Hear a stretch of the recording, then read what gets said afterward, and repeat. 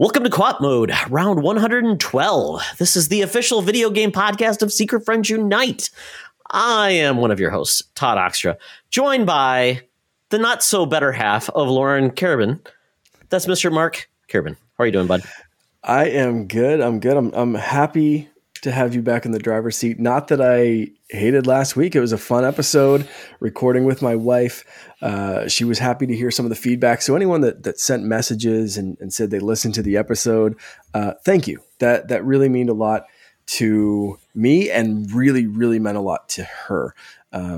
She had a fun time, but she's always nervous about doing stuff like this. So any of those messages were very much appreciated. But Todd, it's great to have you back. I hope you had a fun trip and an exciting time, and it's great to be back podcasting with you.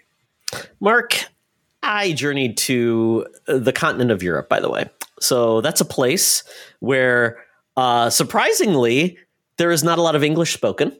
There is, they converse in it, and not a lot of video games. I looked for video game shops in Austria, Germany, and Italy, and I found one. And it was like not even interesting. It was like all of their games were like digital, and they had like a game player mag. It was called Players, and like, oh, can I buy this? And they're like, no, it's free. I'm like, there's not even like any. It was like an advertisement. It was like a bad GameStop.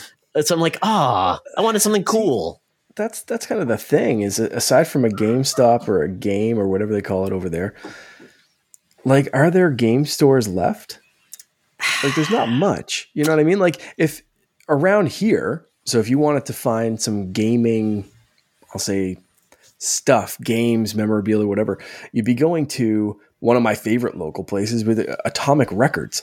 But they started off as a record shop and then started bringing in collectibles and stuff. Collectibles, but like retro consoles, then like controllers, third-party controllers for systems that you can't really buy anymore. So like N64 controllers, that, right up to Switch. And then they started selling used games. And just some like general kind of collectibles and knickknacks, but like that's kind of the only deal in town.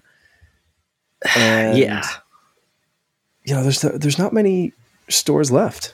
Yeah, there's not. I'm even looking just on Google Mine. Like, there's a place called Gamerheads. I've never been there. I might actually be in the mall, and they probably have like some modern games, maybe some collectibles.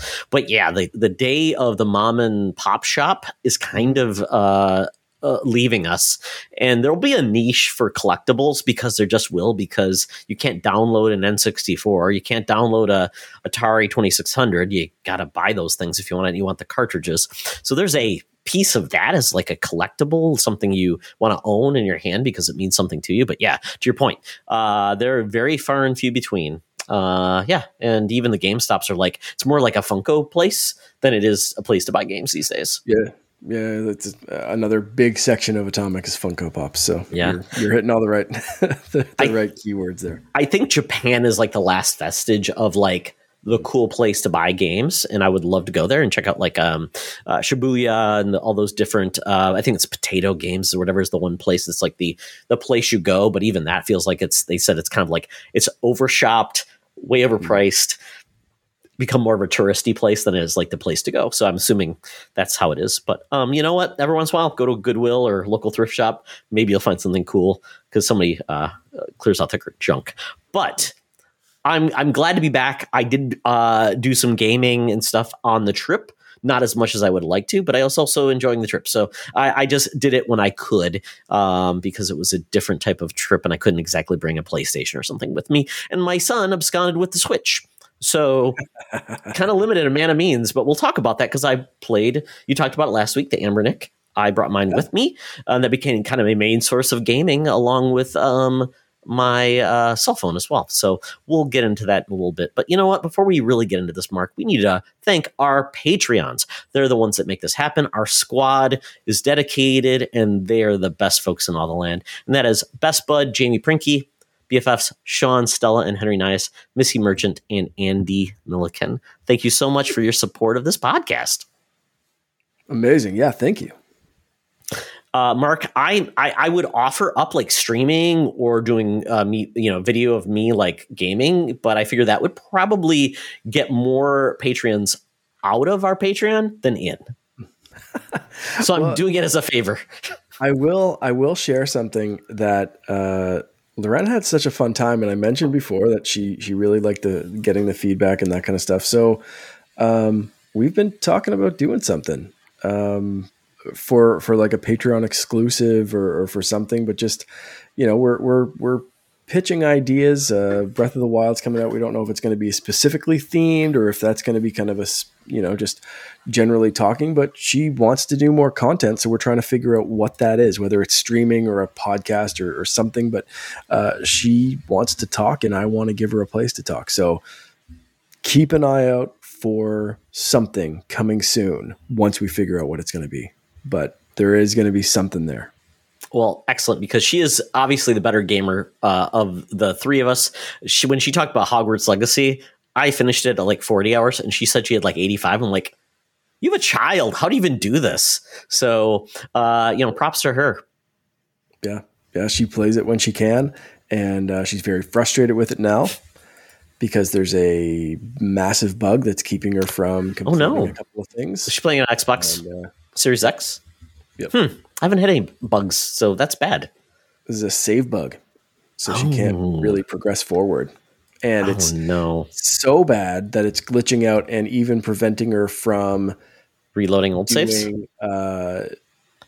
From getting some achievements that she's trying to make pop up. Because every time it's like the challenge battles. So every time she goes in and enters it, it's 50% finished. You have to complete 2 battle zones or whatever it is. And that's killing her because she's like you said, she said she's a completionist. I am not. Yeah. Nuts. Yep. So we'll see if she destroys my Xbox when I'm not looking. Well, I don't know if she saw this today. They announced there's going to actually be a new specific Quidditch game, which is very interesting. So I'm not sure if this is like a live service game. It's going to be a real dedicated game. Very little is known. They showed a little trailer. It looks like it was from like Italy. It didn't even look like it was when I looked at all the things beyond just some of the parts, it looked like it was a foreign language trailer that leaked rather than an official. So there is an official. They finally got it out? Okay. They actually did. So it's there's a playtest coming up as well. Okay, that's what I saw. It seemed like it was more of like a. It seems like in the style, it looks more like a live service game versus a game you'd spend $60 on. Yep. Yeah. So there's a playtest coming up. I'm not sure the specific dates because I have to like log in or something to create something. I'm not that motivated yet, but I'll kind of try that while we're talking just to see what happens. Oh no, I got to create an account. Never mind. There is a playtest coming up though. I got a PR email. Well, you know what? You can pitch the Patreon idea of like Lauren, like Gamers Gone Mad, and just videotape her on your VHS camera. Record her getting mad about the inability to get her achievements. Yeah, she'll love that. So here's the kicker. She put in a like service ticket on the website yesterday and logged in to see today if there's any progress on it. And on her account, it says that there are no service tickets submitted. So where you go to submit a bug has a bug. Sorry, Lauren. Yeah. So if my Xbox isn't lit on fire by the time I get home from work tomorrow, it's going to be a miracle. See, Mark, PlayStation. Right. That'll solve all my problems. Exactly. Just start it over on another platform. It'll solve all your problems. Buy another $500 system. There you go. Yeah. Enjoy. Oh, well. With that, we're going to move to something that brings Mark so much joy every time we podcast, and that is buy, rent, return. And maybe, Mark, I'm just going to hand this over to you because apparently when I pick these, it's like it falls on deaf ears in the group because when I put this there, I picked video game locations. I'm like, this is a place. Would you want to live there? You know, would it be a place you would love to live there, or would it be the worst thing in the world? So I thought, I'm going to skip the enjoyable places. I want like the best of the worst. So I picked for video game locations of buy, rent, return, Rapture from BioShock, New Vegas from Fallout, and Borderlands. So, man, there was a lot of crunchy comments on this one. I didn't play any of those games. Man, like, you guys are the worst. My goodness. Infidels in the world of gaming. Guilty. I have played, like I said, in Discord. If anyone's not in Discord and you're listening, join, because that's where we make fun of Todd for these choices. I've played about 4 minutes of total of Borderlands on the PlayStation Vita because it came free with the PlayStation Vita. That's about it. I've played 0 minutes of Fallout New Vegas. I like Fallout games, but I've never played New Vegas. And I did luckily play BioShock, so I'm familiar with Rapture. So let's go. Do you want me to read? I'll read Famous Seamus's first. His essay? Yeah. he came strong. So thank you, Famous Seamus, for, you know what, coming correct and putting everybody else in their place.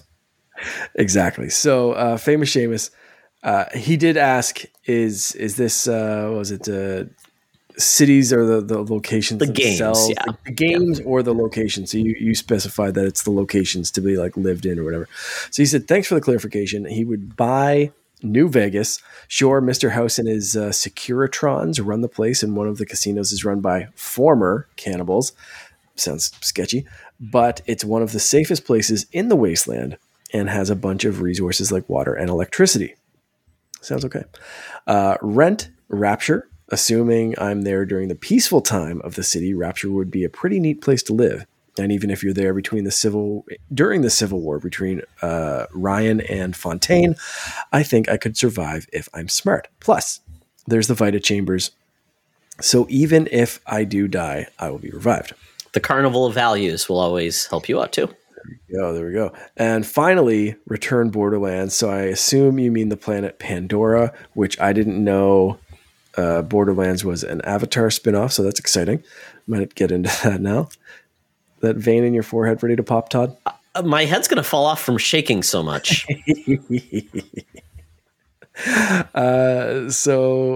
Or the city of Sanctuary. So let's talk about both. Pandora. Everything in Pandora wants to kill you. The plants, the animals, and of course the psychos and raiders who want to kill you. Heck, even some of the companies that make the guns you use want to kill you. And while there are revive stations, you have to pay money every single time you use them.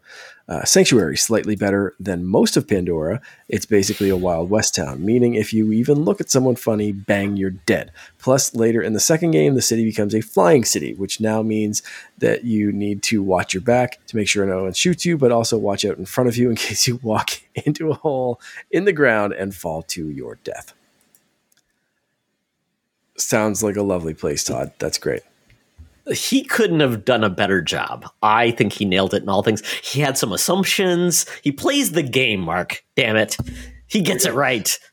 I did say in the Discord that I was going to copy his homework, but not make it obvious that I copied his homework. However, I'm going to change some stuff because I am going to buy Rapture. I think that'd be a neat place to go. Superpowers, yes. Underwater, cool. You love animals. You love fish. Yeah, I think you're living in an aquarium. I'd be happy. I'd be ready to go.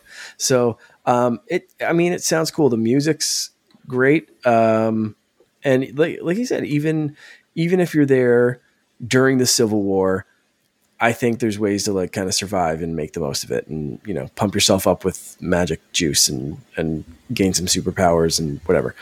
Just avoid the creepy children, and you're good to go. But since I met the creepy child voice actor, I'm not that scared anymore. So, haha. Oh, was that at your panel that you did at the show? Yeah. Oh, that's so cool. Yeah, so I'm gonna live there. That's gonna be my buy. I am going to steal the description of New Vegas because it sounds like one of the safest places in the wasteland, which isn't saying much. But I'll go by what Famous Seamus said and trust his judgment. And definitely returning Borderlands because that sounds like a hellscape. Mark, sounds kind of fun though. Yeah, you're going to get a lot of jokes as people kill you many different ways with many different guns. I mean, that's really the heart of it. It's if you enjoy that wit and sarcasm among the throes of death. You know what? I'll give you a pass. I'll give you. You know what? But Mark, you get the next one. I can't take this pressure to make sure I satisfy your whims. So you get the next one. I'm But going to do locations, and I'm going to just pick 3 different Pokemon regions and watch them explode.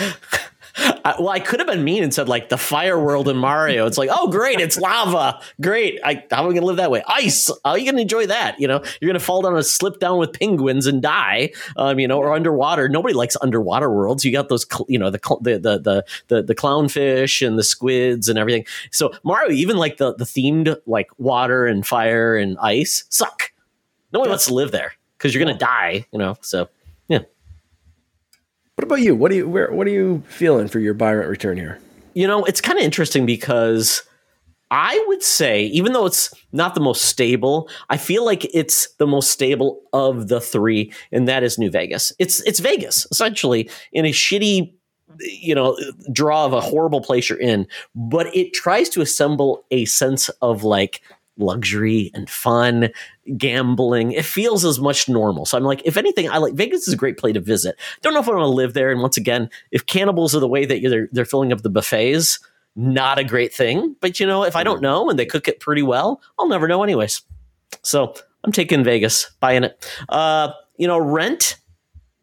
Wow. I'm probably going to say Borderlands because hopefully maybe I got a fighting chance. I get some cool guns. I'm having a good time, drinking a lot. It's like you being in college, but in the worst place and to be in college, drinking a lot and shooting guns. So if that's the thing, and you know what, it could be entertaining. If you get killed, it's probably over quickly. So I'll take that. And the people seem entertaining. Good laugh. And then, God, Return. I just think Rapture because it's temporary. You know what? It's not. It's it's ending, and you're underwater. Things could horribly go wrong. I mean, I don't know any. And you've got crazies. I mean, just think of like what the people look like. You've got like fascists. I don't know. I mean, it seems like a cool place if everything was chill. That doesn't last very long in Rapture. We know that. Fair. So, folks, let us know what location you'd pick. And if you'd fire Todd at this game, let me know. If anyone has suggestions, you want to throw a buy rent return at us, fire off in the Discord. We're always ready to go. Someone else pick one for us, and we'll play a little buy rent return that way. So we'll we'll take your suggestions. Absolutely, better than mine always. So with that, Mark, I thought, a lot has happened in the world of Nintendo. So I thought we'd do a little bit of news stories because we haven't checked in a while because it's kind of fun. And we've talked about like what was going to be our topic, what was going to happen. But I'm like, you know what? I really dig the latest Nintendo news. So let's start there. First news topic is something that's new. And could be its own topic overall, but I just wanted to focus on this one. It's Nintendo Live 2023. This is in Seattle. It's happening in September. Nintendo hasn't really they started hosting these events in Japan, I think in 2019, I believe, and now it's happening in the United States. They've done their road shows where they've been at like the Mall of America in different towns. They just basically give you some swag and you play your games. This one feels a little bit different. It's in their home turf. It sounds like it's going to try to make it a real event, community and talking about playing the games. You're the Nintendo guy. What do you think? Is this just going to be like just a consumer type of thing, or is this going to be like a big Nintendo PAX like event where everybody comes together and there could be big things? I would like to think that it's going to be a giant PAX kind of thing, but I feel like it's going to be a little bit underwhelming. I feel like they're gonna say like, "Hey, play the latest Nintendo games," and it's going to be like, they'll have like Super Smash Brothers and Mario Kart 8 there. And Splatoon 3. Like it's not going to be like anything new or they'll have a live stage with some performances and some competitions and that kind of stuff. But I think even those will be a little bit muted. It could be amazing, but I have a feeling like I think it's going to be better than like they pulled up in a van with like 4 Nintendo Switches on it and you can kind of play that. But I don't think this is like a PAX or an E3 competitor or anything like that.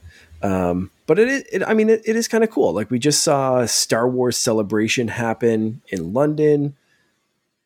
if Nintendo wants to start doing like a Nintendo celebration and really doing it like that, get the developers, get some special guests, show off some new stuff, maybe do some like big tournaments. But like one thing that Celebration didn't do, like there's a lot of stuff on YouTube now that they kind of cleaned up, but like a lot of the panels weren't live cast. So if you couldn't make it to London or you couldn't get a ticket to that panel, you kind of missed a lot of stuff. So I hope Nintendo takes a page and improves on what Star Wars did and actually live streams the important stuff, not just for like, hey, who can make it to Seattle for this one specific thing? You know, so we'll see. You know, I hope that they do this right, and I hope that they make it a big kind of thing, because I'm still kind of high off the Star Wars Celebration news, but I know anytime I expect Nintendo to like really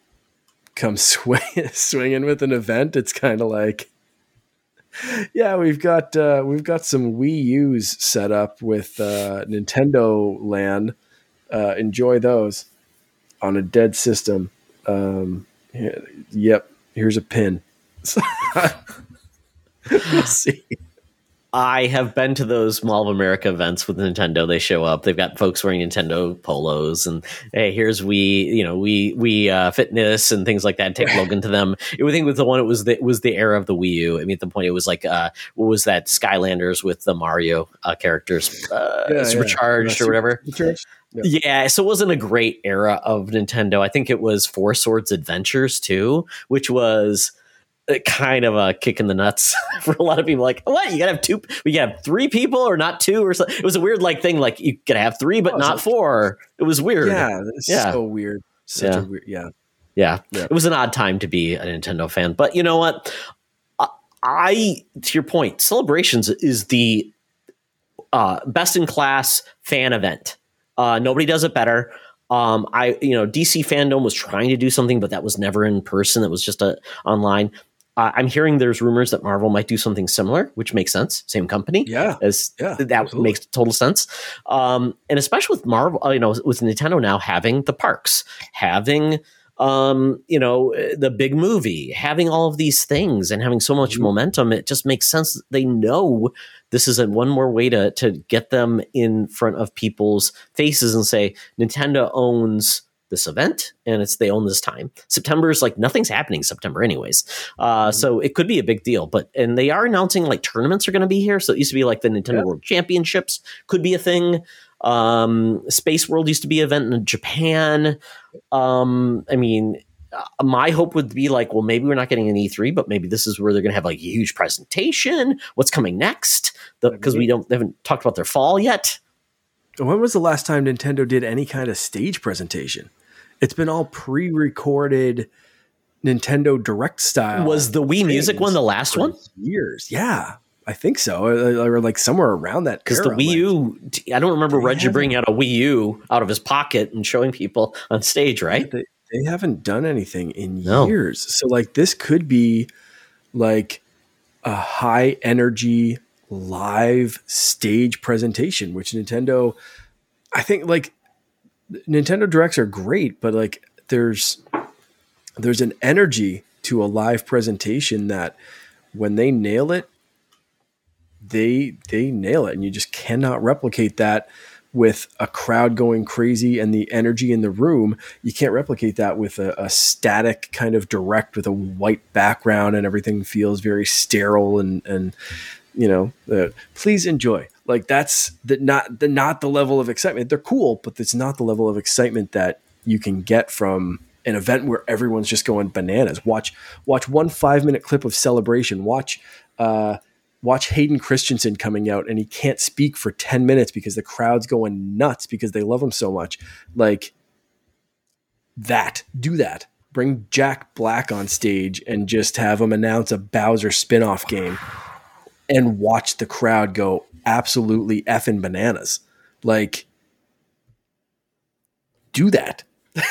I mean, you're not going to get the angry journalists there. It's going to be all people that want to be there and are excited. And half the people is it being in a crowd like that, just like at a con or whatever? I've been to Comic-Con, I've been to those things, and just being there is just you just feel so good. It's the endorphins rise. Regardless, you could be shown like the crappiest thing in the world, and people would be like, "Hey, it's Wii Music 2.0 or Switch Music." People would be like, "Yeah, all right, where's Ravi drums?" Bring it back. There's ways they can blow this out, and but that's the problem. I'm trying to not get my expectations hyped up because, like I said, I'm still on that like Star Wars celebration. Like, oh man, there's so much news. The Mando finale's coming up this week. Like, I'm like high on Star Wars, and I'm like, I'm old enough that I know better than to bring that level of expectation to Nintendo. I love Nintendo. Don't get me wrong, but like I know I've been there. I've been there of like, they're going to do the best. And then they come out with a Wii Music. So Labo 2.0. Yeah. Now with more now with more cardboard. I mean, that's no, it's like a huge helmet. It's huge. Added more cardboard to your cardboard. Nintendo, exactly. Labo Plus. New Nintendo Labo Plus. XL. Yes.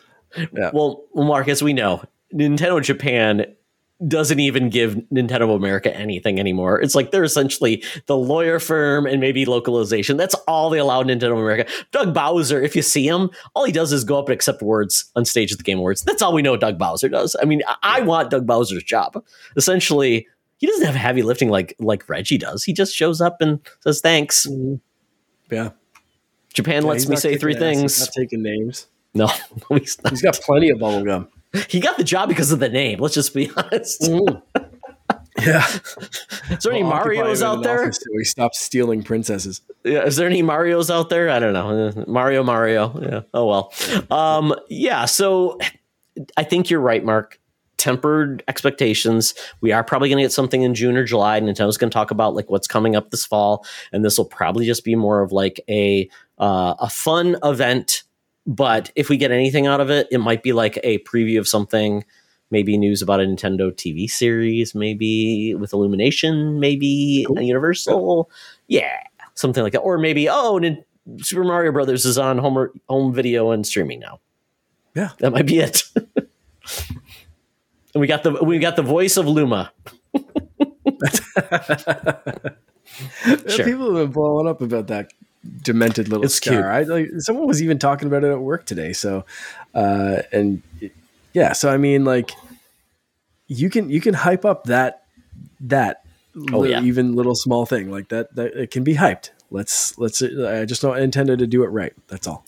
Absolutely. Well, my intent was hopefully I was thinking, well, maybe we'd bring back like the PlayStation Experience. They had that showcase. Hasn't happened in a while. Xbox has struggled to have a consistent, like, what's it going to be? Is it going to be in like a live event? Or are they just going to stream? We don't know yet. We know they're going to have a streaming event in June. So I would hope maybe Nintendo's been kind of a trailblazer in these things with, going with their directs. I thought maybe they would be a trailblazer again with having a live show. And this is better, though, than anybody else is doing from a console owner perspective. So at least we have this, and maybe it'll just be the first step of many more to come. Yeah. I like it. So Mark, next, I don't think we've talked at all about any of the Tears of the Kingdom like trailers. So we had the original trailer that came out was 10 minutes of like mechanics and things like that. Supposedly hands-on, which we saw a controller, hands, and then talking through a trailer. Yeah. And then we got the essential story trailer. And I think everybody has gotten over they're not showing anything I'm not hyped to. They're treating this just like Breath of the Wild. And they're hitting all the story beats of like, this is what the game's going to be like. And here's the story. And they timed it perfectly. And I think everybody can't contain themselves for this game. Yeah, hype levels are high. Talking about Nintendo doing some hype right. Not that I needed to be sold on this. So I've been kind of like lukewarm on the trailers all around because I don't need to know much. The less I know going into this, Like there was no scenario, there's no multiverse, there's no place where I'm not getting this game day one and putting 200 hours in. Loren and I have been talking about our game plan, and we talked about getting a physical edition so we could share it. And we were each like, do you want to share a 200-hour experience that we both want to play at the same time? Hell's no. We're getting 2 copies of this game. You would be divorced before anybody got a copy of that game. We have been trying to get Finn to share so much, and we were literally like sitting on the couch the other night, and he's in bed, and we're like, so are we like pushing sharing really hard on Finn, but we're going out and getting our own copies of Zelda because we can't share? But yeah, that's happening. Did you get a voucher? Did you get a voucher? I have to get a voucher, right? I forgot. Do it, and you get 2 copies for you're going to save money because it's like $300 billion in Canadian. Yeah, so I'll get a voucher and do that. And can you buy games for separate people on the same voucher? I think so, but I'm still going to get a voucher for it, whatever. Or buy 2 vouchers. Just buy 2 vouchers, and you're going to save. You'll be ahead in the long run because somebody will go buy I don't know, Hogwarts Legacy when it eventually comes out on Switch. That's not happening, is it? They said it's coming out like it's coming on Switch. I'm like, how does that even happen? Yeah, that's wild. But regardless, there's bugs on the Series Expert. Anyway, but I did watch the trailers. They look great. The mechanics look cool. It looks like this game is just going to be like we all thought Breath of the Wild was like this game that you're just like, I can think up a way to break this, and I'm gonna like this. Just seems like next level. Like I want to attach a Cuckoo to a shield and see what happens if an enemy hits it. Like, does it get attacked by other chickens, or like what? Because if you hit a chicken in Ocarina of Time enough times, then like the horde of all of them come and attack you angrily until you go inside a building. It's like the rats in Dishonored. Yeah. So will that happen in this game? Can you attach it to a shield and have the enemy hit you and just be like, haha, chicken power, bugger. So, and they'll just like attack the guy that attacked the shield chicken. Wait, you can't put living creatures attach them. I'm going to try. Oh my God! Here's a bokoblin as a wheel. Got 3. It doesn't work very well, but you know what? I'm going for it. It's fine. Yeah, it's good. Or 4 horses attached. I've got like 8 horsepower. Oh yeah, absolutely. I'm building like a carriage for sure. Just attaching a bunch of horses to Lionel. It'd be like a horse-driven Lionel carriage. Oh, I like it.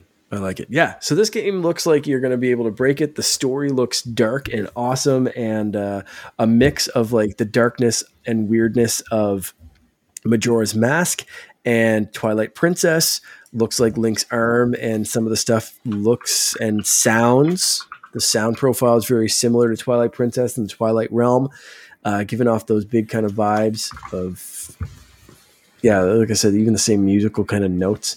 So, I just can't wait to play this. I don't need to see anything else. And honestly, what I saw was, I was like, yeah, cool. Looks cool. I'm going to watch it for this. But otherwise, like just take my money is basically where I'm at right now. How are you feeling? Wow. I'm impressed. I really am. And you know, Mark, with me, Nintendo, that phrase rarely comes up.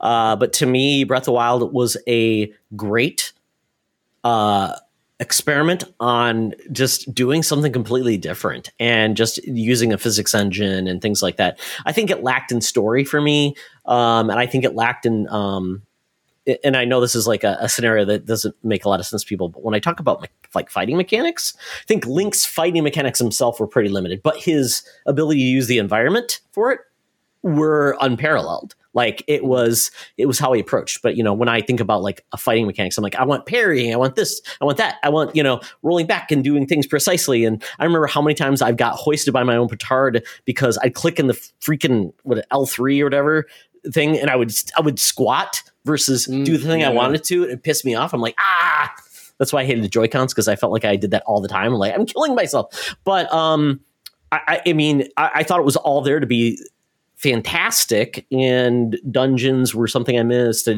I hated the shrines. I'll be honest. I hated the shrines. Felt like busy work. I didn't enjoy them at all. I'm like, but I have to do it because I need X or this. So, and exploration to me was just never, I never felt that the reward for exploring was that interesting. I'm like, yeah, it's a better vista. Oh, great. So I'm hoping that this is a little bit more, and it seems like they're putting, the world looks more populated, which is cool. There's people, and you're actually fighting with people, which is very cool. Because guess what? It's not a dead world anymore. And so they can't use that as an excuse. So it feels like, yes, I can partner with people. We can bring people together. And that's kind of cool, because I think that is something that's new to The Legend of Zelda, where it's always been kind of like a solo experience. So I would be very excited with that. I love the fact that you can really, rather than just the weapons just breaking, you have to pick up a new one. It's like, I can experiment with the weapons I'm getting because I can play around with them and do something cool things with them. So that is really neat. To me, that's an improvement just versus breaking. I get something different. I did like how ridiculous that looked in the trailer of just long stick. Hey, here's my 30-foot stick that's just on my back until I decide to poke a bokoblin with it. You're gonna poke a guy on like across a cliff. It's like, where's that coming? It's like a sniper like stick. Yeah, I love it. It's so stupid, and I love it. It's crazy. Yeah, and then like the fact that you can launch through ceilings. If there is a ceiling, you can launch it. I'm like, I don't even know how they figured that out, because you think that would break the system. You have the ability to reverse trajectories of like projectiles. So they showed it with, a rock coming down to going up to the heights of another plateau, because it's a very vertical game this time. But they also showed it like it's a guy like that was launching like almost like a catapult. And you could freeze the catapult projectile and have it go back into the catapult. When he sent a rock back in an Octorok. Yeah. Come on. Who hasn't played a Zelda game and just got smacked with one of those rocks and just been like, I hate you so bad. And you got to time the shield or whatever, or the slash at the right time. And it's just like, no. Freeze the rock, send it back in your stupid octopus face, and like call it like that was so satisfying. I want to do that. Yeah, I mean, it's a really cool experience, and even things that like didn't make sense to me, like the fact that he's launching with a rocket. Why is there a rocket? Did you see that where he had the rocket on his shield? Like, why is there a rocket in the? I don't know. And at this point, I'm like not even questioning. I'm gonna counter that with another question. Why hasn't there been a rocket in another Zelda game? That's true. Because that looks awesome. The only thing missing for me is loft wings. Just bring those. You don't need them. They're delightful. You don't need them. Apparently, definitely want them. You can scale and go up and glide, and you're good to go on there, and it's a good time.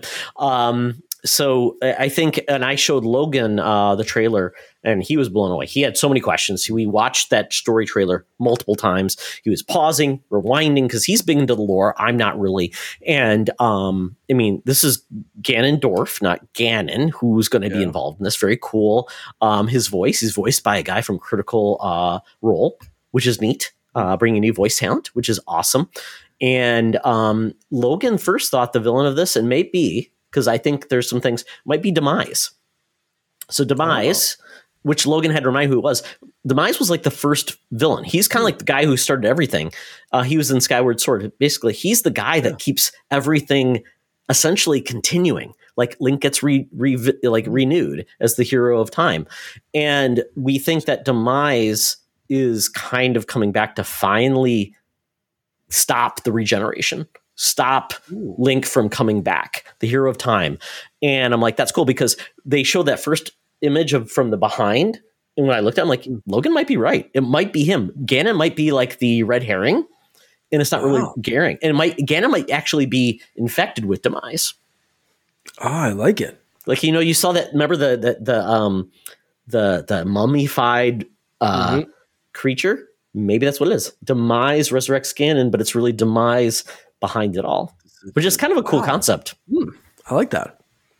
All right. Yeah. So this is very cool. I mean, it's got all of the things you can build. We saw that crazy, it's bokoblins on a walking dude, but then Link builds like this ridiculous structure with wheels. He's really high, and I'm like, that is the most janky thing in the world, but it looks so fun. He's really high sounds like an apt description for whoever came up with that concept. It's going to be so much fun. And it's like, I think Nintendo, it's still one of the first times that Nintendo learned, maybe Mario Maker might have been the other time, Nintendo learned what people could do with the tools they gave them. And they said, let's incorporate that into our game. I think they saw everything that people did to break Breath of the Wild. And they said, you know what, let's just do it. Yeah. Like the fact that the traversal of like, I'm going to freeze this thing, hit it a billion times, and I'm just going to glide on top of it, or making a structure that shouldn't fly. Mm-hmm. Yeah.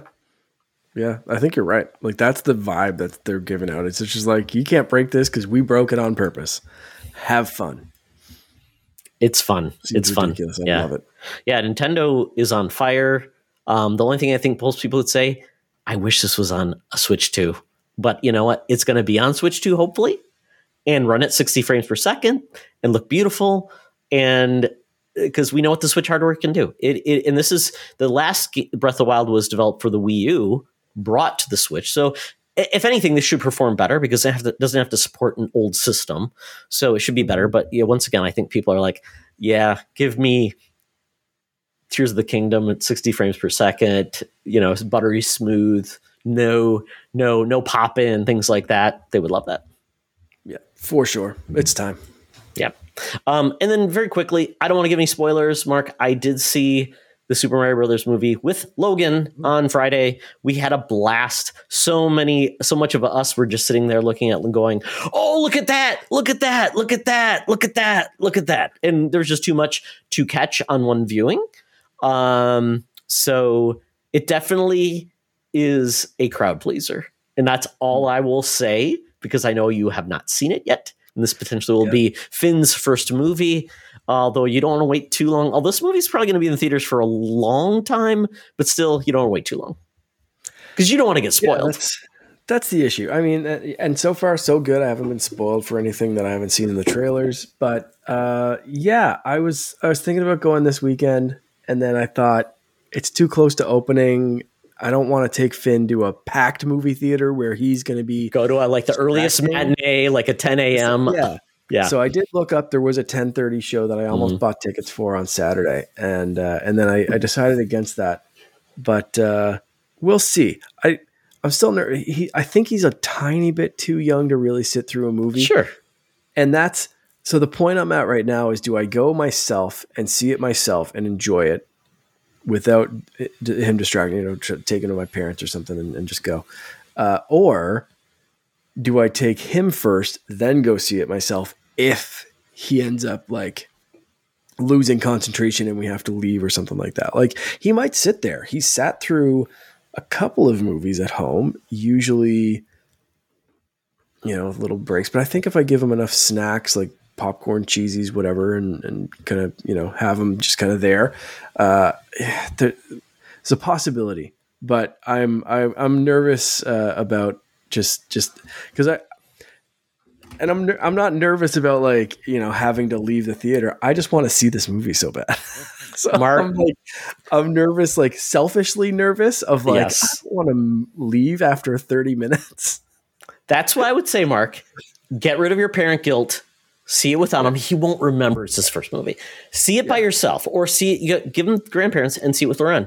See it yourself, because then you'll know when you can say to Flynn, or you can say to Finn, you can say like, "Oh, buddy, this is coming up." So you'll be ready and prepared to get him cued to certain things. And if there's going to be a part like he's going to be scared of, because I will say there's a part that I was a little worried about kids being scared. It's the Luigi in the dark. Scary part might be a little too much for him. So I would recommend you seeing it first. And then once you saw it, you can then understand, like, could he handle that? And you won't be disappointed you have to leave, because you're like, that's fine, buddy. Yeah. You watch part of it. When it comes out on video, we'll have it at home and you can watch it together and you can enjoy it on your own and you can manage himself. But I think that's probably the best. And I've been there with Logan. Things happen, but that might be the best thing for you. And you can then prepare him. And if you want to take him on a matinee and then he doesn't manage it, you're like, okay, that's cool. I know what happened. Exactly. Yeah. So yeah, maybe I'll see it this week myself then, or with Loren or my brother or someone that wants to see it with him tag Yeah. along. And then we'll figure him out in a couple of weeks. Because he'll never it's say, not like he can do "Dad, you 3D. betrayed me. You saw it without me." Yeah, he's too young to know And that. we have to wait till it's in a smaller, crappier theater Yeah. because he can't do 3D because there's Yeah. no chance he's leaving glasses on for an hour and a half, No. 2 hours. So It would be good in 3D probably. And I will say it probably would be good in 3D. It is good in 3D. Yeah. So that's all right. Yeah, that might be the plan. Very good. Very good. Yeah. Highly recommended to everyone to check it out. Have a good time. I did see the D&D movie as well, based on a gaming theme. Absolutely loved it. It was awesome. I was so tickled pink. It's a really good movie. Nice. And have you seen Tetris? We talked about it last week, but I need to see Tetris. My Apple TV Plus. I keep forgetting I own the service because I've been catching up on Ted Lasso, and I'm like, oh yeah, I gotta watch it because I've been watching Shrinking as well. So it's on my radar. So I've been working out, so might as well watch it on the treadmill. So thank you for reminding me. Yeah, super entertaining movie. I love those movies. Earlier again. So, yeah, it was really good. I love those. Well, very good. That was a little bit of news bite Nintendo. I mean, it's a rare news discussion point. We'll obviously talk about more about gaming news when we get into like the big E3 era, but whatever it's going to be called, the gaming summer fest, apparently. Yeah, exactly. But we're going to talk about gaming. So this is a gaming podcast, and we always talk about that like last, which is ironic, but it's fun. It's World of Games. Yes. So, Mark, because you kicked off the emulation with Ambernick last week.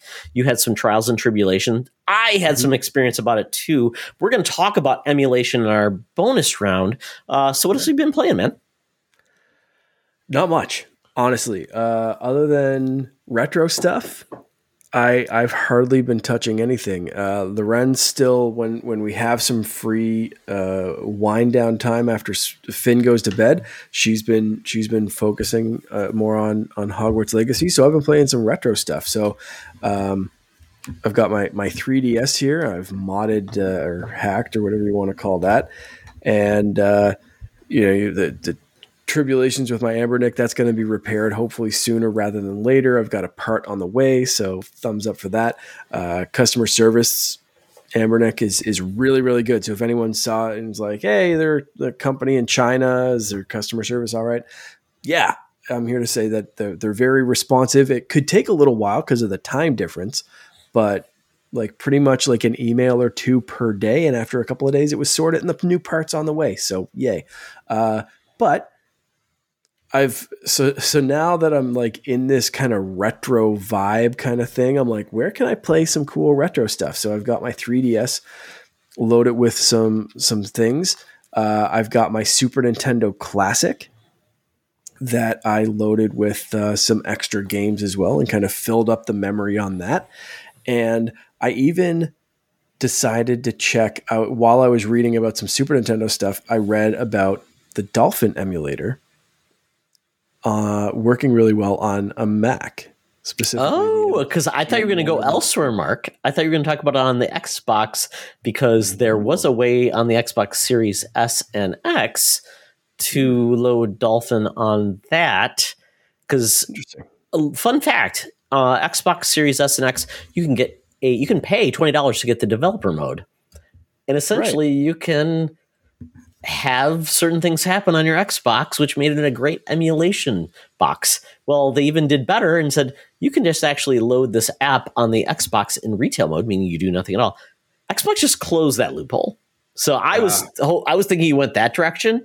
No. You can still do the developer mode, pay $20 and still experiment with emulation and the Dolphin on your Xbox. But this is cool on the Mac. Yeah, because just like PC, Dolphin is a cool Wii and GameCube emulator that actually even ups the bar to say, hey, Wii and GameCube do this. Guess what? With modern computing technology, you can do this. Yeah. So Dolphin for like the Mac, specifically if you're using an M1 or an M2, like Apple Silicon, it's really good. They just made a metal compiler. So metal's like one of the graphics things that Apple uses, and that makes it run so much smoother than like an OpenGL or something like that. And it's really, really good. I was playing Rogue Squadron 2. I played a little bit of Wind Waker, just some games that I own that I know how they're supposed to run, but this was able to upscale them to, like, I was running Wind Waker like 60 frames a second, 4K, like not missing a freaking frame. And I don't even like, it wasn't even hooked up to like my 4K TV or anything. It was just like on this monitor, like MacBook Air, that's not like, doesn't have like a cooling system. It's not like a MacBook Pro or something like that. It was still running it flawlessly. So I dumbed it down to just like 1080p because it was like, it looks fine. But those textures are only going to look so good at such a resolution. Right? Like, it's like, oh my God, those polygons will cut your eyes. Yeah, I didn't need it to look any better than 1080. So I was running that. It looks and plays really, really well. It was kind of funny to play old Nintendo games because I tried to use a GameCube controller and it just would not map. Because I have like I forget who PowerA game, yeah, or whatever. But I ended up using an Xbox controller for all of these. So I played like I said, I played Double Dash, I played Rogue Squadron 2, I played Wind Waker. And they work really well. Mark, game you got to play on that thing. Beautiful Joe.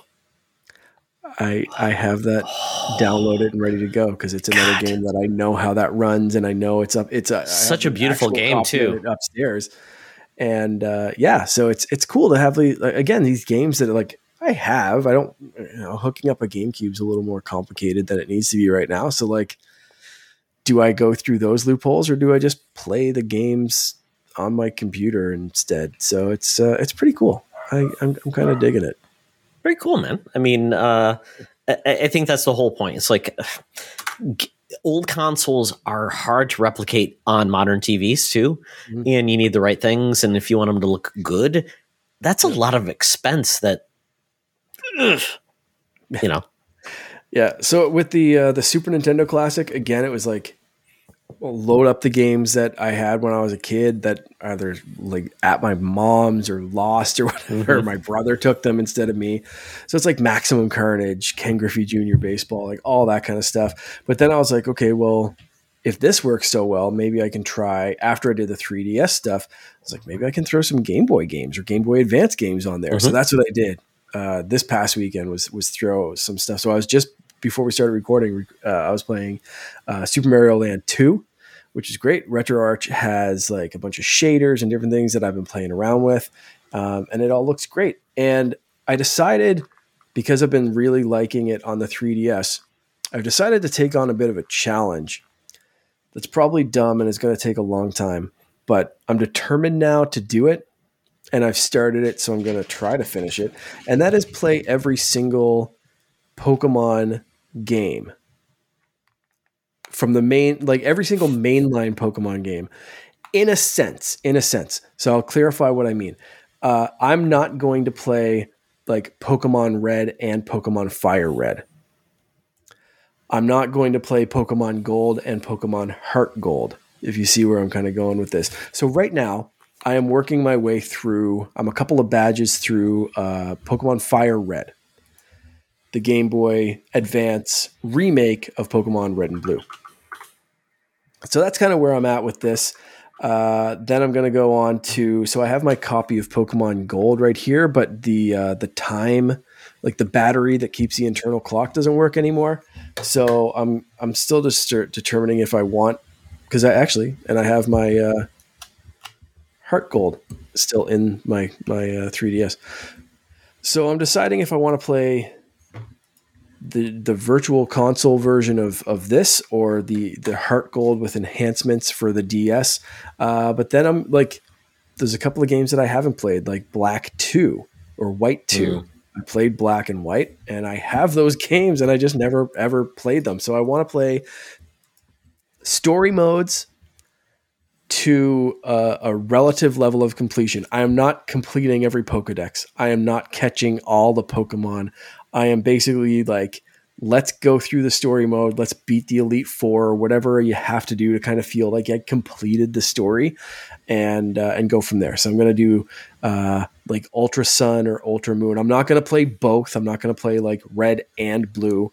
I just want to get the story from each generation of Pokemon and feel like I've played it. So that's my goal for the next little while. I'm going to be picking at it. I'm not going to be like hard line, like put Tears of the Kingdom away and I was going to say, Mark, you've got 11 days because Jedi Survivor comes out 4/28. You're like, you know what? You can say all you want, but you know what? This all goes away until probably June, maybe, because you're set for games until June. Maybe you might even be still playing. Picking at it. I'm going to be picking at it. Like I'll have this thing fixed and ready to go through the summer, and I'm going to move my RetroArch save from the Game Boy. I guess you got to have something to do on the toilet. Yeah. It's just going to be something I want to pick on. Or in bed, I guess. Well, although the Switch goes everywhere with you. So I'm not a handheld guy. So, I mean, you're kind of screwed, man. Yeah. I mean, you're not screwed, but I mean, that plan is screwed because reality will hit you. You're like, oh, crap. 2 of my biggest games are coming out in the next 3 weeks. 2 weeks, yeah. And I know that. 100%. I definitely know that. And it's going to, be put on the back burner. But it's something that I've never done. I've never played kind of like back-to-back Pokemon story games. It's always been a couple of years in the difference, right? Sure. It's been a while since I've played some of them. I fired up my copy of Black the other day, or White, whatever one Black. Yeah. And that's the first time I fired that game up in years. I'm going to say that was released in maybe 2011, 2000, like somewhere around DS. There. Was that a DS game? Yeah. And I fired that up because I wanted to see what ones I still have the carts of, what ones still work, what one, like. Are you going to do the opposite though? Like the one you didn't play? Not necessarily. No, I don't want to go buy new stuff or like try to find stuff or like, if I have a copy of it, I'm going to play that. If I don't need to emulate it, I'm going to do it that way. Because hopefully if I do these, even though if I'm not doing 100% like Pokedex completion, hopefully I will still be able to move a few of these to like Pokemon Bank and then to Pokemon Home. So I'll kind of complete that collection as well a little bit more. Because my Pokemon Home collection is pretty expansive already, but it could always be better. So I was looking up ways to move stuff from like the older games to Pokemon Bank and then move them to Pokemon Home. It's convoluted. It's a pain in the ass. But if I'm playing them anyway, there might be something there. So we'll see. So if that's my reasoning for like if I don't have to emulate something, I don't want to, because I want to be able to keep this stuff going forward and say, okay, I'm done with this game. Let's move the 100 Pokemon that I caught over to my Pokemon Bank and then move them over to my Pokemon Home and have my collection of each generation of Pokemon of like, here we go. Let's move them. Is that possible with those dead consoles? Yes. They have kept Pokemon Bank going. It is now free. It used to be a paid service that I paid for, but if you fire up your 3DS, your 3DS, I checked this out. Pokemon Bank still there, still ready to go. It doesn't work back from every generation, but the Virtual Console, and this is why I like playing Fire Red was kind of a choice because that doesn't work. But the Virtual Console versions do. So that's why I might do the Virtual Console version of Gold, because it can move to Pokemon And Bank. you bought every potential Pokemon game on DS or 3DS or whatever that you could digitally, right? So you should be good. I mean, I have pretty much everything. Got it. Until Nintendo decides to, I guess, tickle you a little bit in the sweet spot and say, by the way, Nintendo Online, now you're going to get all the Game Boy and Game Boy Advance Pokemon games, unless you're Mark Carabin, and we're not allowing it because you own an Amber Dick. That's it. That's exactly what'll happen. They've been tracking it. Yeah. And the only ones I realized, the only ones that haven't been remade in some fashion are Black and White for some reason. Because we've gotten pretty much everything else, like Heart Gold, Soul Silver, Brilliant Diamond, all that kind of, like we've gotten all these remakes except Black and White. So that's the generation that I'm very excited to play because I haven't played it since it was released. Nintendo, if you're listening to this podcast right now, you're speaking to your audience right here. Just put these games out and make Mark happy. He'll make it easier for me. He'll pay top dollar. I will. Yeah, it's sad, but because I have them all, and make a custom make a custom Switch OLED with the black and scheme. Yeah, because they apparently need more Switches in the Caravan household. That's it. Yeah, I think we do. So that's enough of my rambling. That went on way too long. What have you been playing? Oh my goodness, Mark. It's been a fun time. Like I said, I was in Europe. When I came back, I beat Hogwarts Legacy. 40 hours in. So pleased with the game. I wasn't a completionist. I got to a point where I needed to be, and I finished it. I had a great time. That game, apparently, it exceeded WB's expectations by over almost 300%. That's insane. And it's only on next-gen consoles currently. Only on PS5, only on Series X, not on PC, not anything else. Because just imagine when that goes to like standard gen. Yeah. I mean, it's going to sell another whatever. Great game. They will put out a sequel. They'll do more things with that. I enjoyed it. I understand all the controversy, but it was a hell of a game. And I thought it was great. And I'm not even the biggest Harry Potter fan in the world, but it was great. Let's see. On the trip, because I had limited capabilities. So I did a couple of things. So I brought my Razer Kishi mobile gaming controller for my by the way, I bought a new Pixel phone. I got a Pixel 7 because my Pixel 6 Pro screen, it's curved, broke and shattered in so many ways. I hate it. Oh, no. So the Pixel 7 though has a flat screen, much better. Hate curved screens. So I actually played a crap ton of Vampire Survivors, the mobile app. Not not streaming, but just the mobile app. Yeah. I did it like with my handheld, with my touchscreen. It's great. And then I played it with. Have it on my phone. It's great. It is such a goat on this thing, and I'm so glad I got this. I mean, you can get the backbone or whatever you want for Apple phones and things like that. The Razer Kishi, I think, even has a Apple version, but it's so good. Yeah. And Mark, I'm horrible at the game. I am. Before I had not gotten past like 4 minutes. I got past like 10 minutes and I could do more. And it was just so addictive. And I'm like, I could be looking out my bus window in Austria and Germany, looking at the sights and these beautiful things. I'm like, nope, I'm killing vampires and doing this thing. It was so much fun. So Vampire Survivors, and they just put out some new DLC. We've got some story content coming out. It's super cheap. Still one of the best games in the world. I loved it. It's great on mobile. It's free on mobile too. The game is just free to play, and you just buy the DLC. So it's really good. You do not need an Xbox or PlayStation or anything else to play it. So get Vampire Survivors on mobile. It's great. Do it. Also played the Ambernick 35. RG35XX. Rolls off the tongue. Right off the tongue. Exactly. I got the Atomic Purple. You got the standard gray NES version. We both upgraded Game Boy version. It looks like the original Game Boy. Exactly. Yeah. So we both put on the Garlic OS, which is based on the Onion, which is on other things. I struggled a bit at times with it, but I finally got it to work. I changed the theme. It was really fun. And I mainly focused though on the arcade versions of games that you can't buy anywhere, like Simpsons Arcade or the Spider-Man arcade game back in the day, or the Punisher or Aliens versus Predator arcade games. So much fun. So easy to do. It was just wonderful, unlimited quarters, playing those games. It's a hoot. And I think it's great. I did not get I did not pirate anything that I could buy currently on another system. That's not the point of these systems. It's to play games you can't find anywhere else because nobody's selling them. It's really improbable. So it was a lot of fun going back in history and playing these games. Some couldn't play. Some played horribly. I found a Jackie Chan fighting game, Mark. It was weird. What system? Arcade.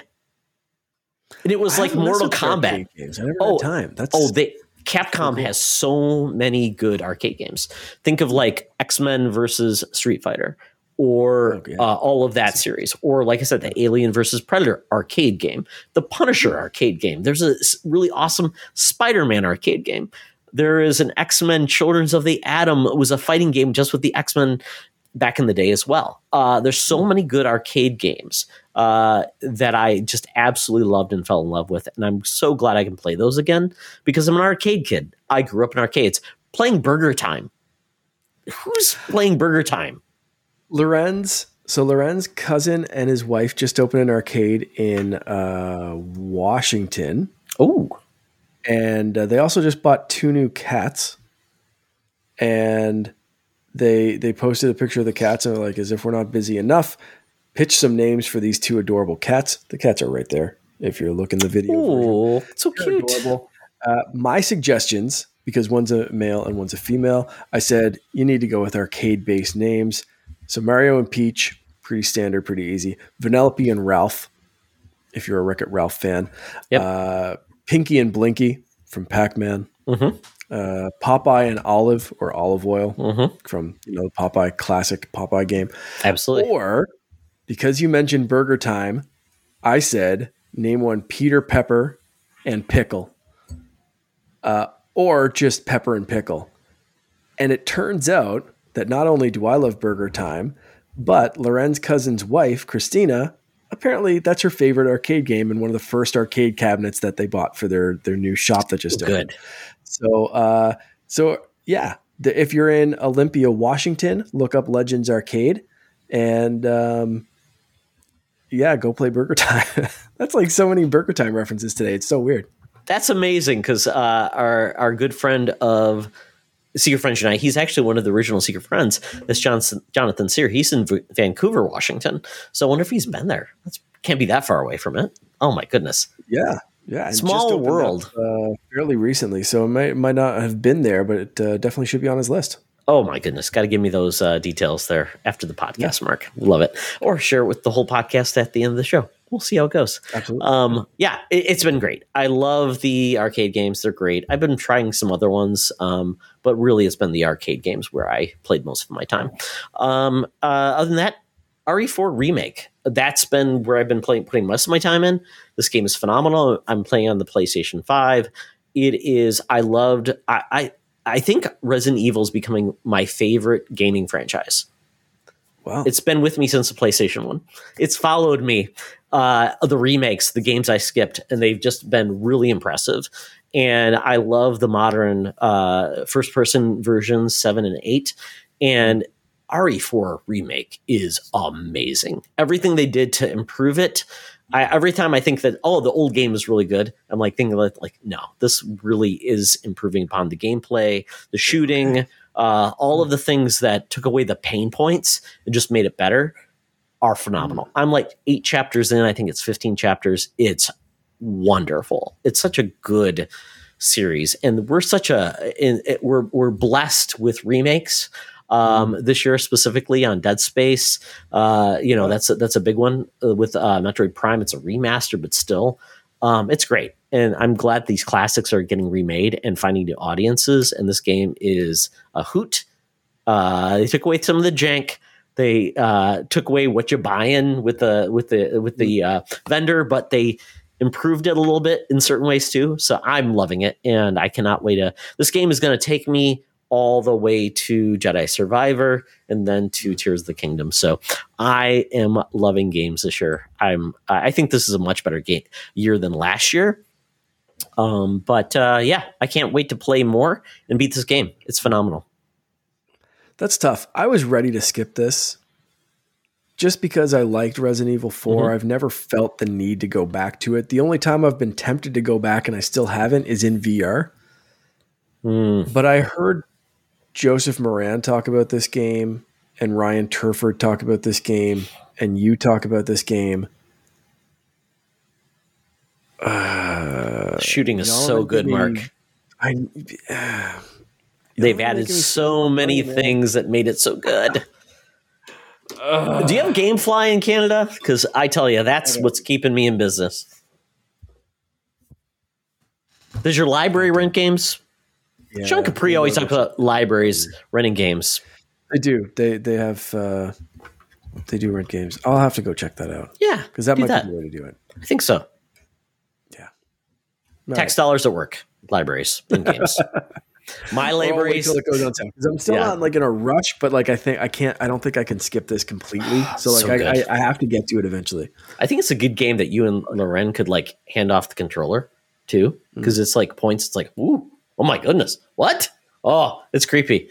But you know what? Yeah, it's really good. But yeah, I don't know if it's a game you have to rush into. It's a game that could wait because I'm not sure after Tears of the Kingdom what you're looking forward to, except maybe Pikmin.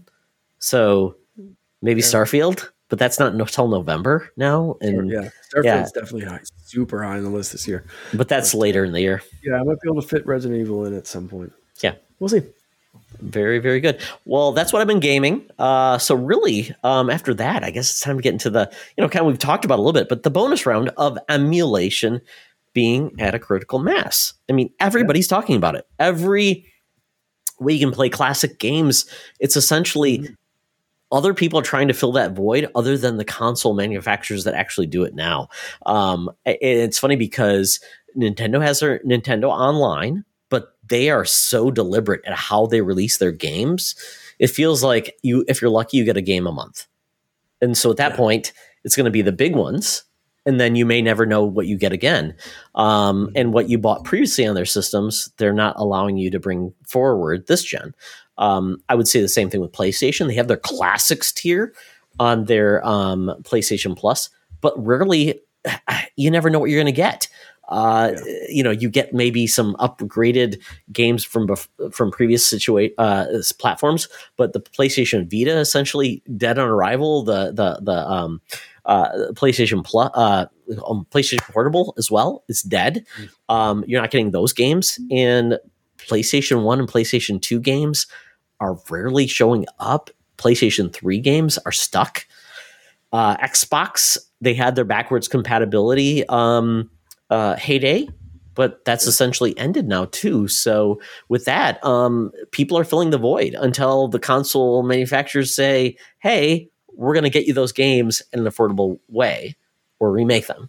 So Mark, what do you think? I mean, is emulation the necessary evil? Is it a good compromise, or is it is it just a placeholder until someone come forward and say, you know what, we're going to charge you for it, but we're going to make it convenient and reasonable to carry forward? For me, emulation is that, I'll say, almost necessary evil or stopgap measure of this game's not going to be released again. This is not something I'm going to be able to pay someone to play again. I mentioned something earlier, Ken Griffey Jr.'s Major League Baseball for Super Nintendo. They're not going to release that on the Virtual Console. There's no way that that's going to come out again. We saw the hoops and things that they had to jump through just to get GoldenEye, and I'm very happy that that game is released again. I have 2 platforms to play it on. Neither of them are completely perfect, but that's, is what it is. But I have that option. I mentioned something earlier about Nintendo and their Nintendo Switch Online, and I love what they're doing for the most part, but like you just said, it's kind of a slow, deliberate release, and then they do really stupid things, like release Pokemon Stadium for the N64 version, but have absolutely no way to take any Pokemon from your Pokemon Home, from old Pokemon games. Why wouldn't they release Red and Blue for the Game Boy at the same time and allow you to take your Pokemon just like you could? That was the big appeal of Pokemon Stadium. And without that, the game's just kind of like, well, here's some lender Pokemon. I guess that's neat. And it really loses, for me, any interest. But I'm sure there's some people who like it for what it is and whatever. But for me, I haven't even fired it up because I'm just like zero interest whatsoever. The cool bit of that back in the day for me was taking my Pokemon from this thing from this cartridge right here and putting it in my N64 and seeing them in 3D up on my screen that I couldn't on this.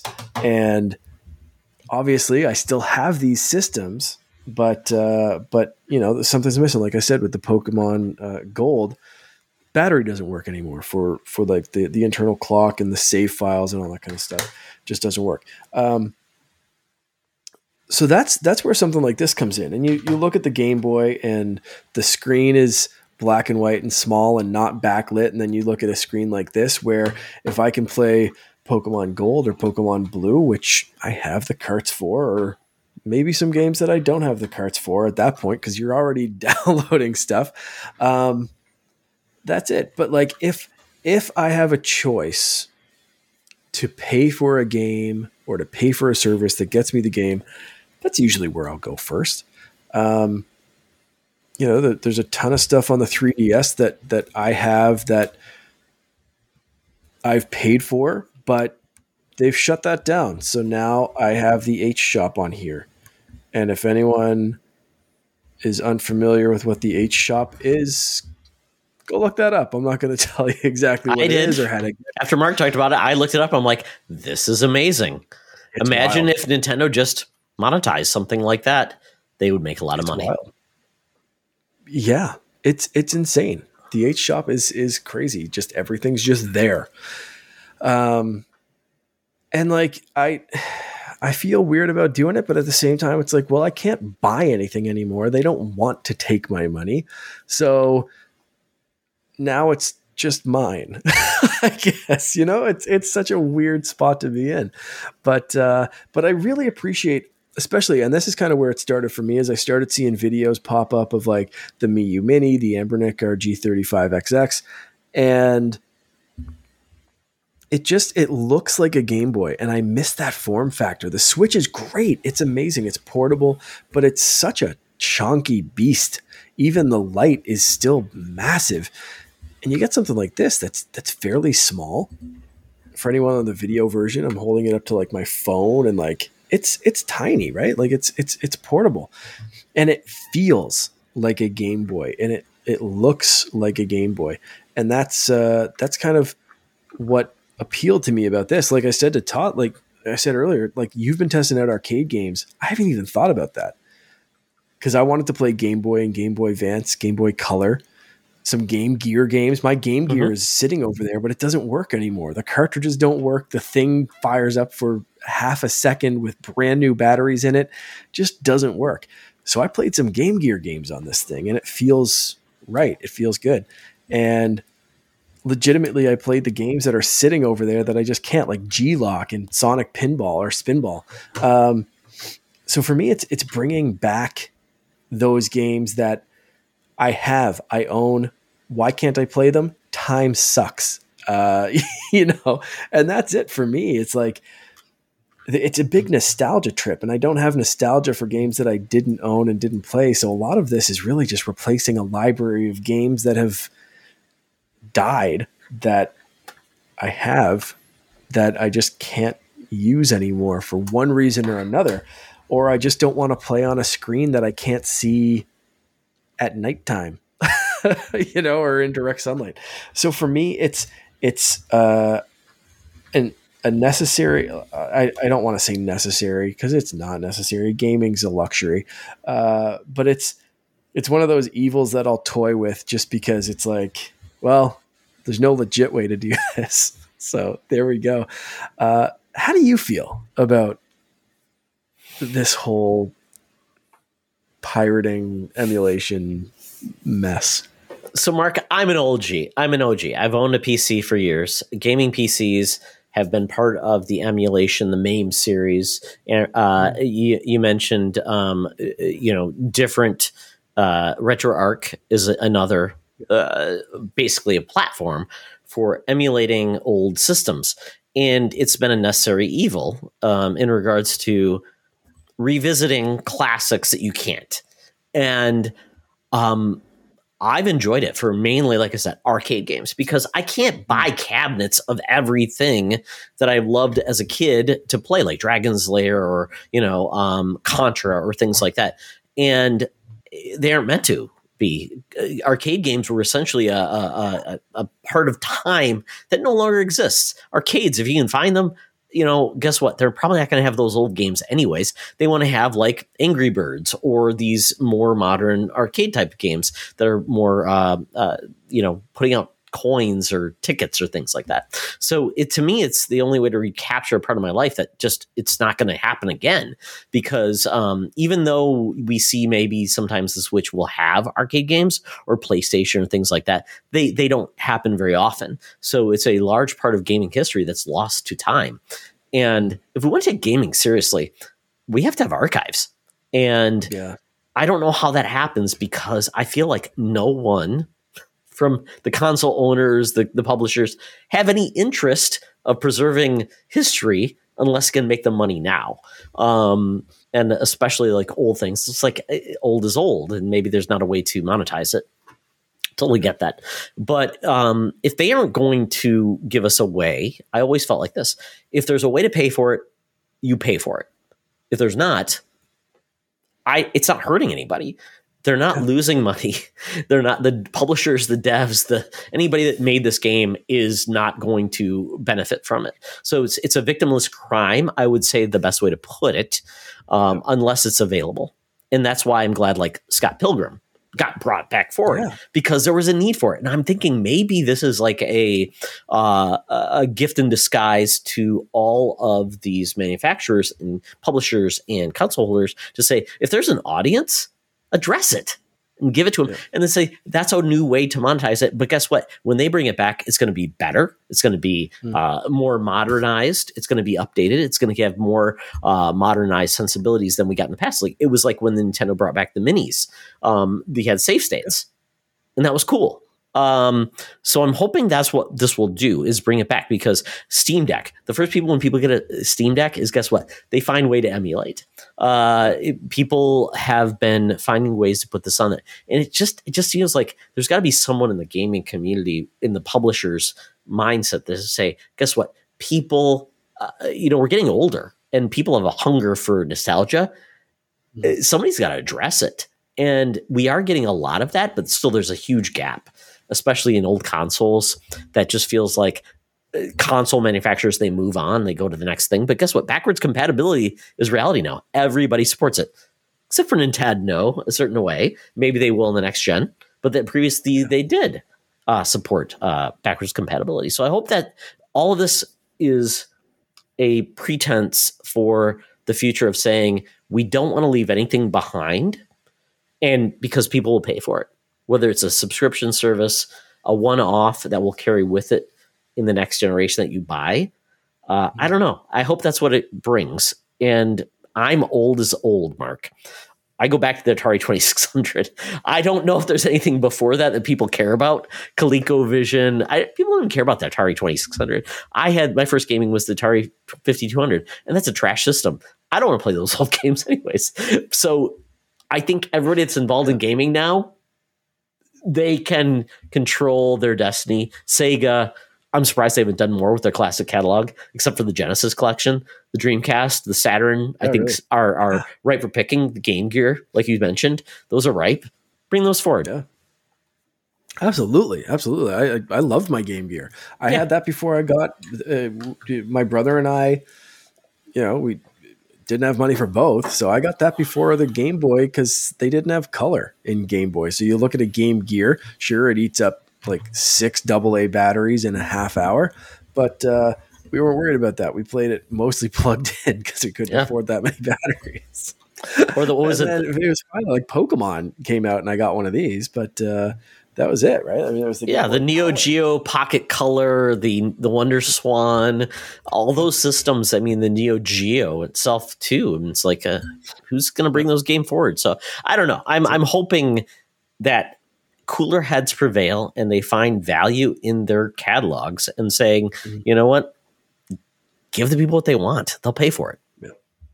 And you look at something like in some ways, a very premium product like the Analog Pocket that's available. And I looked into the Analog Pocket, and the screen on that's just ridiculous. It's amazing. But they've cut some corners elsewhere in like the quality of the plastic and stuff that I've seen, like, easily scratching or scuffing or whatever. But if you're unfamiliar with an analog pocket, it actually plays your old cartridges, which is awesome. However, as we've talked about a couple of times, old cartridges don't always work. So the analog pocket now finally has unlocked and has kind of the best of both worlds. So you can load up cores on there. And the nice thing about that is that they're running FPGAs, which is like it's not really emulation. It's an actual core. Like it kind of it's tricking. It's tricking. Yeah, it's tricking the hardware. Into thinking it's an actual. It's like it's an identity crisis. It's an actual Game Boy. Whereas something like the Ambernic, it's running software. 3DS right now, it's running software, so it knows what it still is. It's like, yeah, I'm a 3DS, but like I'm gonna, I'll run this Super Nintendo game for you or whatever. But the analog pocket's just like they put so much into it. I think they could do like. I don't want to say a plus version, like a minus version, because the analog pocket right now can do like synthesizer stuff, and they do like MIDI and like music creation and like original games. Like I think they could do a pared down version that was a little bit cheaper and just focus on those emulation cores, and because that's an expensive system, man. But I think if they just put that quality screen and I'd love to be able to pop like my copy of Pokemon Blue into a modern system with a modern screen. That'd be really cool. And then run some emulators for other stuff like my other Pokemon games that relied on an internal battery that's now dead. I like that idea of the best of both worlds, but you either pay a massive premium for it or whatever. And it's if that's for you though, if you have an actual physical collection, man, look into the analog pocket. It's Absolutely. A fantastic looking device. The screen on it just blows me away every time I see a review or anything for it. It's like, it's tempting just based on that. And and this thing was like $50. So when I say it's tempting, it's like it's very tempting because of what it does. But there's a lot of options for sure. And if you're not too worried about like you said, if it's a victimless crime, if you're not too worried about that, man, there's a lot of options available. Oh yeah. And to your point, Mark, you think about the analog pocket, there's also the analog NT. So those are like actual analog based systems to play NES, SNES, Genesis, whatever as well. Yep. To the carts you own, but that is a shrinking option. Nobody's making carts anymore, and those carts are not getting better with age, unfortunately. And it's so I'm wondering if that even could be like a hybrid option where Nintendo, maybe even Xbox, the original Xbox, they could partner with somebody in PlayStation, could partner with Analog and say, make us hardware, and we will give you the software, and we will sell it as a legitimized thing, but we'll lock it down. Like you can't get another way to get that software on there, and it's the best of or something like that. To at least say we're making archiving hardware and software together in a way that is a partnership and it's legit. I don't know if that'll happen. It's probably too pricey. I don't know, but it becomes a potential option because one of the things that I do that I look to when I get I guess call it retro systems and retro software is licensed software. Licensed software is hard to come across. The Xbox, the original OG, supports some really cool software. The same with 360, but it's licensed. The Captain America game on 360, you cannot play that game anywhere unless you own the disc because it's licensed. So I own that, and I got a 360 for that to play that game. So there's always going to be loopholes no matter what, because licensing in games is a horrible reality that just takes good games away from us. Mm-hmm. Yeah. Actually, and that's one game I was playing on the when I grabbed this thing. It was the DS version of the Captain America game because I had that back in the day. I have no idea where it was. I still have my Ultimate Spider-Man and my Thor.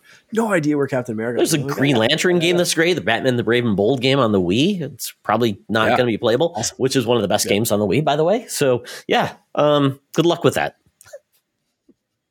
Pretty much. It's horrible. Oh, well. Let us know your thoughts on this. We want to keep things on the up and up, but we want to make sure that people, if they have a passion for old games and they can't find a way to pay legitimately to do that, we'll help you out. But we want to make sure that everybody's doing the right thing in regards to supporting the gaming industry. But with that, Mark, I think it's been great to get back together to talk about gaming. So tell people how they can keep in touch with you. The best possible way is through Discord. For Secret Friends Unite Discord, the links are in the show notes. Join us there, and we can talk all things gaming. But if you want to get me directly on pretty much everything as _Canardian, I've been a little less on Twitter lately, just because I've been finding Instagram a little bit more engaging and have some chats and group chats and stuff going on there, and found a little community. But I'm still poking around Twitter, especially if someone tags or messages me. So. _Canardian everywhere. Excellent. For anything really not Secret Friends Unite, check me out on Teoxtra on Twitter, talking about sports, video games, all things fun. But for all the business that we do and all the creations we make, it's Secret Friends Unite. Basically.com is where you can reach us for everything we do. Our Patreon, patreon.com/Secret Friends Unite. Our Twitter @SecretFriendsU. And also our Discord group and our YouTube. My goodness. Leave us a review. Leave us for our podcasts. Leave us or subscribe to our YouTube content. We'd love it there. We thank you for following all things we do. You guys are great. Our patrons are awesome.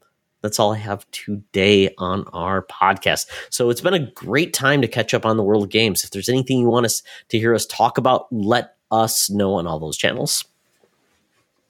Yeah. Yeah. Yeah, what he said. I can't say it any better than that. Yes, I'm trying to transition out of this show. Well, thank you all. And remember, folks, it's always better to game together. This podcast is part of the Secret Friends Unite podcasting network. Visit secretfriendsunite.com for more great shows, articles, news, reviews, and more. Secret Friends Unite podcasts are available on Apple, Google, Spotify, and other podcast services around the world. If you'd like to be part of the conversation, you can join us on Facebook or our new Discord server, or follow @SecretFriendsU on Twitter. Please subscribe to Secret Friends Unite on YouTube and visit our merch store at tpublic.com. Just search Secret Friends Unite. Thanks for listening.